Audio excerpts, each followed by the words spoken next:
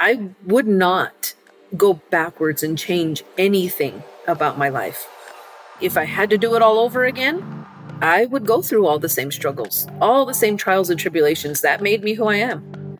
Those lived experiences are what helped me to move forward in helping a child change their trajectory.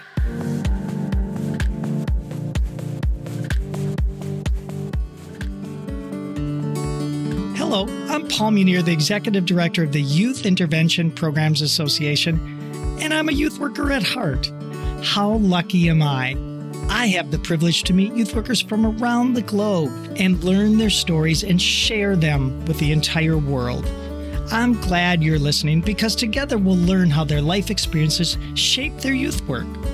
As you listen, I encourage you to consider how your experiences shape what you have to offer young people.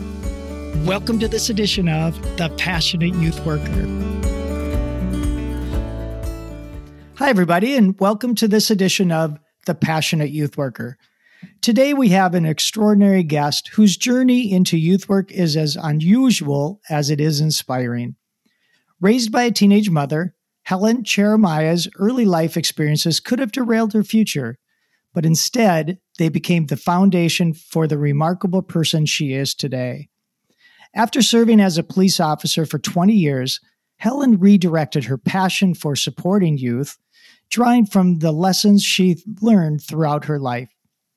She understands the firsthand importance of being the supportive adult she very much needed during her own struggles as a young person. Now she dedicates herself to supporting homeless, human trafficked, and LGBTQ plus youth. In this episode, we'll dig into Helen's unique story, exploring the intersections of her past and present. I think you'll agree, her commitment to making a difference is unmistakable, and her authenticity shines through as she works tirelessly with those who need it most. Helen, thanks for being a guest on The Passionate Youth Worker. Thanks, Paul. This is awesome. It's going to be fun. Yeah. And Helen, as we were getting to know each other, you told me that you were raised by your mother, who was barely 15 when you were born. Can you share with us what it was like being raised by a teenage mother and how some of those early experiences have shaped who you are and your perspective on your life? So not knowing any different, I had the one mom that I had, and I actually liked it. I really enjoyed that we were able to grow up together. I thought she was young enough that she understood me. At the time she was in college or she had gone through college and was studying psychology. So she somewhat had the handbook that all parents are missing. She was studying, child development and whatever else comes along with psychology, but she did the very best she could with growing herself and helping to grow me. I thought she did a great job. Yeah, sure sounds like she did and was committed to it. And it sounds like everything went okay because you turned out to be a remarkable person who is a servant to your community. And we'll talk about that a little bit more. How about your dad? Was your dad in your picture when you were young? So my mom was 15 and my dad was 19 when I was born. Okay. After he graduated high school, he joined the Navy. So he was off in the Navy for 4 years and they disconnected. They did not stay together. They didn't have a relationship between themselves. But I was allowed to see my dad when he came back. He had his own life. He was a fireman for the Albuquerque Fire Department, but he wasn't really there as far as helping build who I was. I didn't connect with him until later. Our visits were limited, and not because of he didn't want to or I didn't want to. It was just the situation. So he was there. He had a presence in my life. He was there for birthdays and holidays. But my mom pretty much did it by herself. I bet that grew you two pretty close together. And do you still have a pretty tight bond with your mom now? Yes and no. Oh, We're both stubborn. We're both very stubborn. And so I would love to say that we grew together and we aged well together, but that wouldn't be honest. After I had my own child, I realized that as great as I thought my childhood was, I would never expose my own child to the things that I was exposed to. And so it kind of got me in a different mindset of questioning, like, man, I thought my childhood was great, but was it really? Mm-hmm. And so then I guess in questioning that, she felt attacked, that she didn't do a great job with me. And I give her all the props in the world. She did an excellent job with me. But we have two very different parenting styles. And so to see her interact with my daughter, I still have to be a little bit cautious. Mm-hmm. And I know that sounds bad because my mom is a great person. We're just very different. So in that, we butt heads a lot and we aren't as close as we probably should be. Yeah. Well, hopefully that works out because it sounds like you'd like that. It's just you haven't been able to reconcile the differences, I think. Right. What were some of those things that you wouldn't want your daughters to be exposed to that you were exposed to? Can you talk a little bit about that?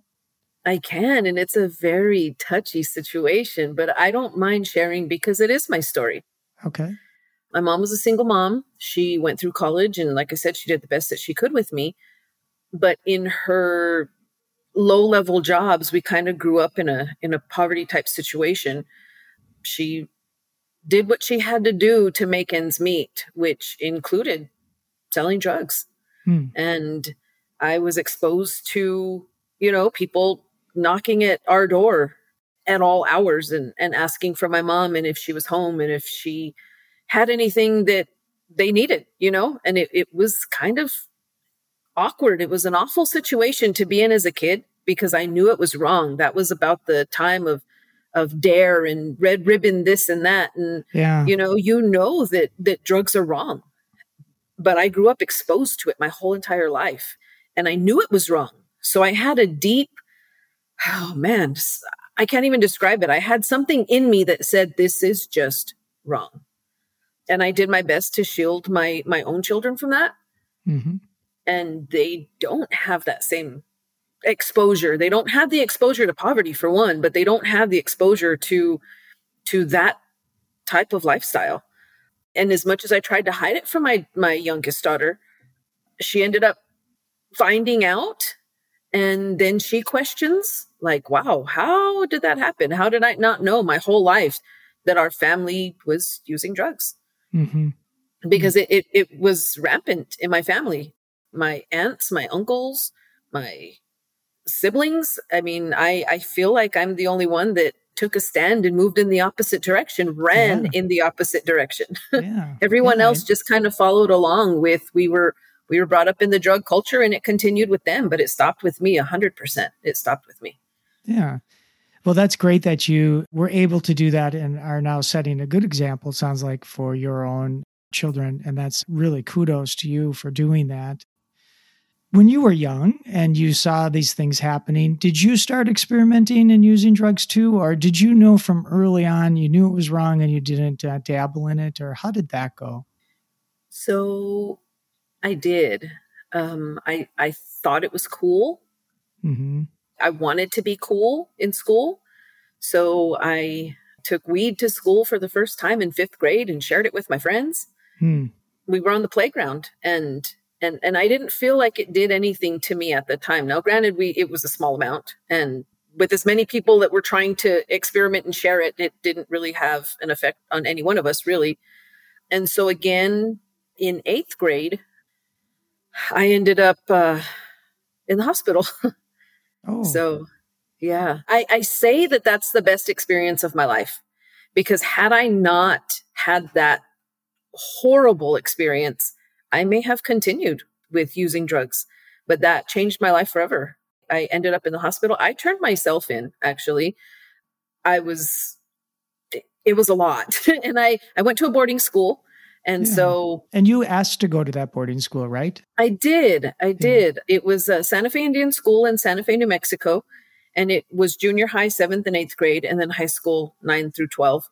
And my two aunts had gone there before me, and I looked up to them a lot. I saw they played a lot of sports. They did excellent. The curriculum is excellent. School has an excellent foundation, a lot of history and Native American culture in that school.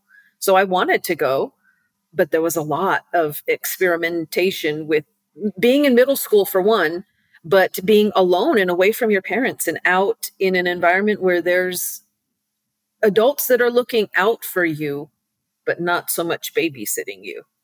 Mm-hmm. And so you have a lot of freedoms and a lot of chances to experiment. And I did.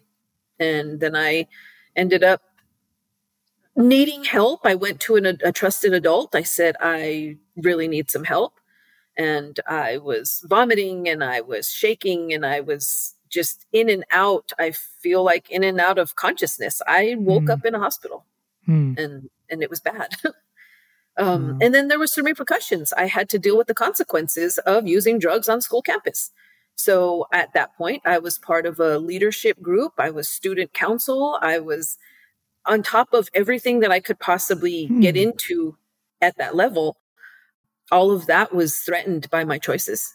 And I was threatened to be kicked out of the leadership group, threatened to be kicked out of student council because you can't be a leader and do those types of things. And so I pled my case and I was able to continue with the leadership group. It was my last year of student council anyway, so that ran its course. But I pled my case and they allowed me to stay in that position. I was grateful that a mistake like that didn't derail me. But yeah, I did. And those were the only two experiences I had was 5th grade, and it didn't really seem like much. But 5th grade is really young. Yeah. And then 8th grade changed my life.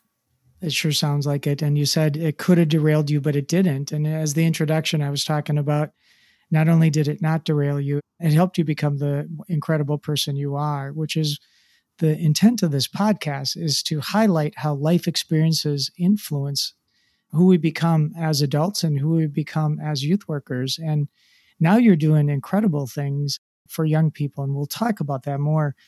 But I also know you're part of the LGBTQ plus community, and you had that also going on. So can you tell a little bit about, in addition to the exposure to drugs and your experimentation with that and serious situation you went through, what was it like when you came out, and what was the reception of the people around you, and how did that impact your developmental years? Yeah. So I knew I was different in elementary school.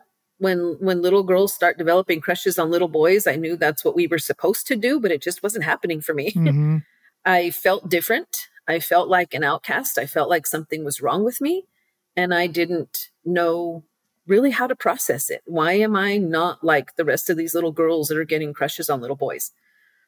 Then I went into middle school and went to Santa Fe Indian School. And again, we weren't babysat. Very little, I don't want to say little guidance, but we had plenty of guidance, but you take those choices and you make them your own. So I had my first girlfriend in 8th grade, and I knew then that just felt right for me.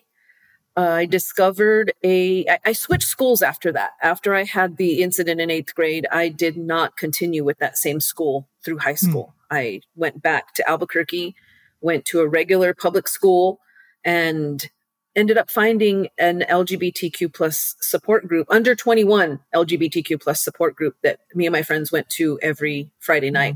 So in high school, then I found that there were other people like me. There were other people that were struggling with the same things that I was struggling with as far as gender and sexual identity. And we banded together. We came across this support group, and we were there every Friday night because those were our people. Those where we felt safe and comfortable and weren't attacked and made fun of and questioned. And we were just with our own kind, I guess. Yeah. Thank goodness you found a group like that. That had to be very comforting to know that you had a safe place to go and to just be who you really are. Helen, we need to take a short break, but when we come back, I want to ask you a few more questions about how you moved into youth work. So we'll be right back. No matter how you support our young people, the Professional Youth Worker powered by YIPA has your training and learning needs covered. Visit training.yipa.org. That's training.yipa.org to see for yourself and then join the thousands of youth workers around the globe who learn from our easy-to-access exceptional trainings. From our blogs to our podcast, The Professional Youth Worker is your go-to resource for tools to help you keep going, keep learning, and keep growing. Members enjoy free unlimited access to live online and on-demand trainings and a preferred discount pricing for our one-of-a-kind certificate course. Annual memberships are ridiculously affordable for individuals and organizations. Visit training.yipa.org today to learn more. That's training.yipa.org. Helen, right before the break, I was saying I'd like to talk to you a little bit about your trajectory into youth work. And I think it's so interesting as you're describing the exposure that you had at a very young age to drugs and legal selling of drugs and things like that, and how you knew intuitively in your heart it was wrong. And then you went into law enforcement for 20 years. Can you talk about what drew you into law enforcement? Why did you choose that career? So there was a point in my childhood that I remember sitting in my room thinking, I should call CPS. I'm not in a good spot. Yeah. I should call somebody anonymously and tell them that this child needs help. So I didn't, but I knew that I needed to make a change for myself. And after the 8th grade drug hospital incident, like I said, I went to a different high school and found my people. And then I had a couple of different encounters with law enforcement, but never any that involved drugs or any type of child abuse. I had gotten into a car accident, and the lady motorcycle cop shows up with a blonde ponytail sticking out the back of her helmet. And that really was interesting to me. I thought, wow, this little blonde haired lady cop is riding a motorcycle and she's here to help me. And then another incident later in my years was a friend of mine had committed suicide, and we were there at the scene when the medics and the police were there controlling the situation and taking her out of the home. And I looked at those police officers and their professionalism and knowing that they brought comfort to the situation. I figured that was my calling, to do some good and help others. And then later on, I had a mentor that saw it in me, that I had the qualities that it would take to be a good police officer. And he pushed me toward that, career path. And I, again, found my people. I felt comfortable enough. I jumped right in. I ran with it, and I made a very successful career for myself. Sounds like it. And I know you were a school resource officer for many of those 20 years. So you know directly about working with young people. So yes, when you were a police officer and now you're directly supporting young people, is service part of who you are? Do you think of it that way, that your life purpose is to help other people? Or how do you view that and your experiences into what you're doing now? I do. I do like to help people. I never really saw it as a service, I guess. I just saw it as, I have these skills, I have these opportunities, and if I can make someone's life better, then I'm going to try. I had somewhat those people in my life when I was younger, and it is kind of like paying it back, paying it forward. But man, I don't know. I just do feel like my purpose in life is to help others. Wow.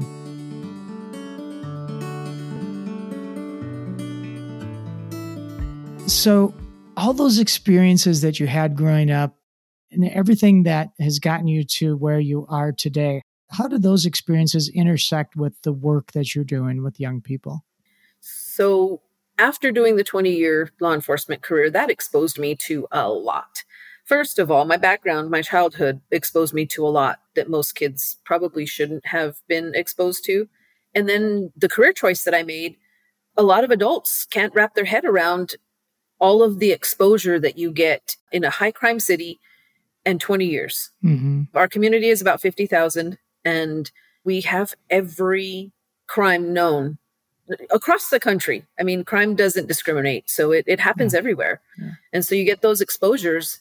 And so when I retired, I knew that I wasn't done. I knew that I was young enough to start another career and that I needed to continue using the skills that I acquired to be able to help others. And moving into this job that I have now, I really just have a passion for young people. I found it when I was a school resource officer. Mm-hmm. I was a cop for 20 years, but working in the schools and assigned to the schools and working directly with the young people, I knew that's where I was going to make a change. I knew that's where I was going to make a difference. I worked in all schools. I worked in elementary schools, middle school, high school, and you can affect them at all different stages of their lives. They saw me in kindergarten, and then they saw me in 10th grade. I was that constant in their life that kind of really wasn't going anywhere, and someone that a lot of my former students ended up being police officers or first responders. So I just think that's the neatest thing to see it come back around full circle like that. Yeah. So the things you've learned along the way in your life, which there are quite a few things, and you've passed many hurdles in your career to get to where you are now. How did all those things, how do they impact the way you interact and your relationships are built with young people? Are you more empathetic, more real, kind of like a directive and saying, hey, come on, don't tell me this, I know what's really going on? Or how do you interact with young people based on everything you've learned in your life? I feel like I'm just understanding. Okay. So a lot of my experiences are lived experiences. I didn't go to college. I don't have a degree. All of my experiences are personal experiences for me. So when I have a young person that is in a difficult situation, it's not new for me, but I can relate. I can relate not because I learned it out of a book, but I can relate because I lived it. And I feel like I have a lot to offer in the way of guidance because I was able to overcome, and they can too. I want to deliver that message of this is where I grew up, and this is what I was exposed to, and this is where I am now, and you can do the same. Beautiful. I got to believe that they see you as being very authentic and real, and that makes all the difference in the world. So in totality, growing up with your mother, just you two, kind of a partnership because you were so close to age. Thinking back now, in totality, do you see that as being an asset or a liability? Asset, 100%. I would not go backwards and change anything about my life. If I had to do it all over again, I would go through all the same struggles, all the same trials and tribulations. That made me who I am. And that, again, that those lived experiences are what helped me to move forward in helping a child change their trajectory. Yeah. They feel like they were dealt, sometimes they feel like they were dealt a bad hand at cards, and they have to play that hand to the best of their ability. And they do it without realizing that, yeah, there's some things that you can discard and some things that you can pick up. And you discard what doesn't work for you, and you pick up something that may not work for you, but then you can discard that as well. So let's play the hand that you were dealt, but let's not get stuck in that's all you have. You can get more, you can achieve more, you can do more, you can be more. I absolutely loved your answer. And the idea that there's some perfect way to grow up is just a myth, right? It doesn't have to be these circumstances is how you produce a positive adult someday.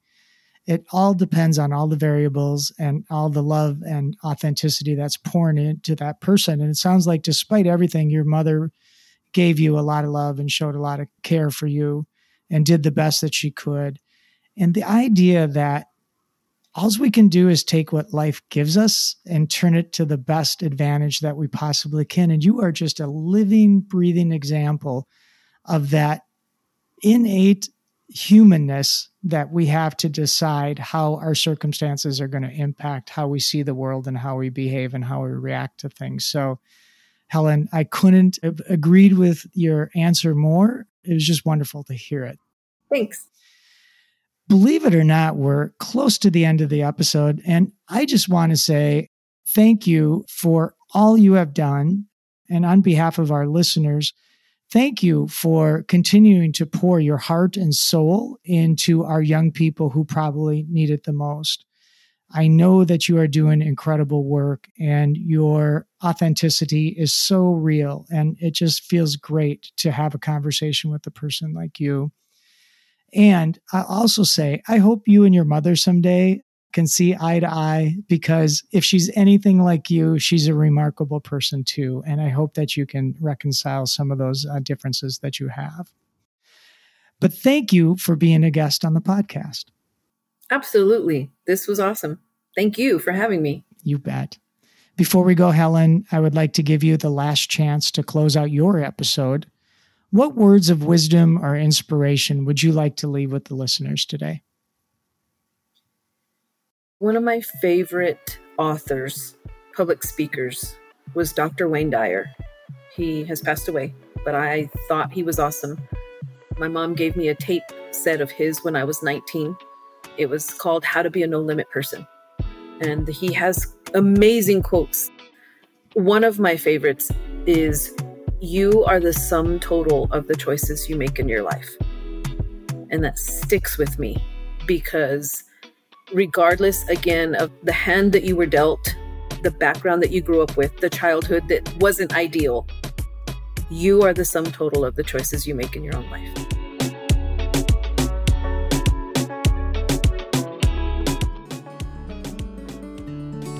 If you would like to share your passion for youth work, we'd love to spotlight you as a guest. If you have feedback about the show, please let us know. Just visit training.yipa.org. That's training.yipa.org and click on the podcast tab. This podcast is made possible in part due to a generous contribution from M Health Fairview. I'm your host, Paul Munir. Thanks for listening to The Passionate Youth Worker.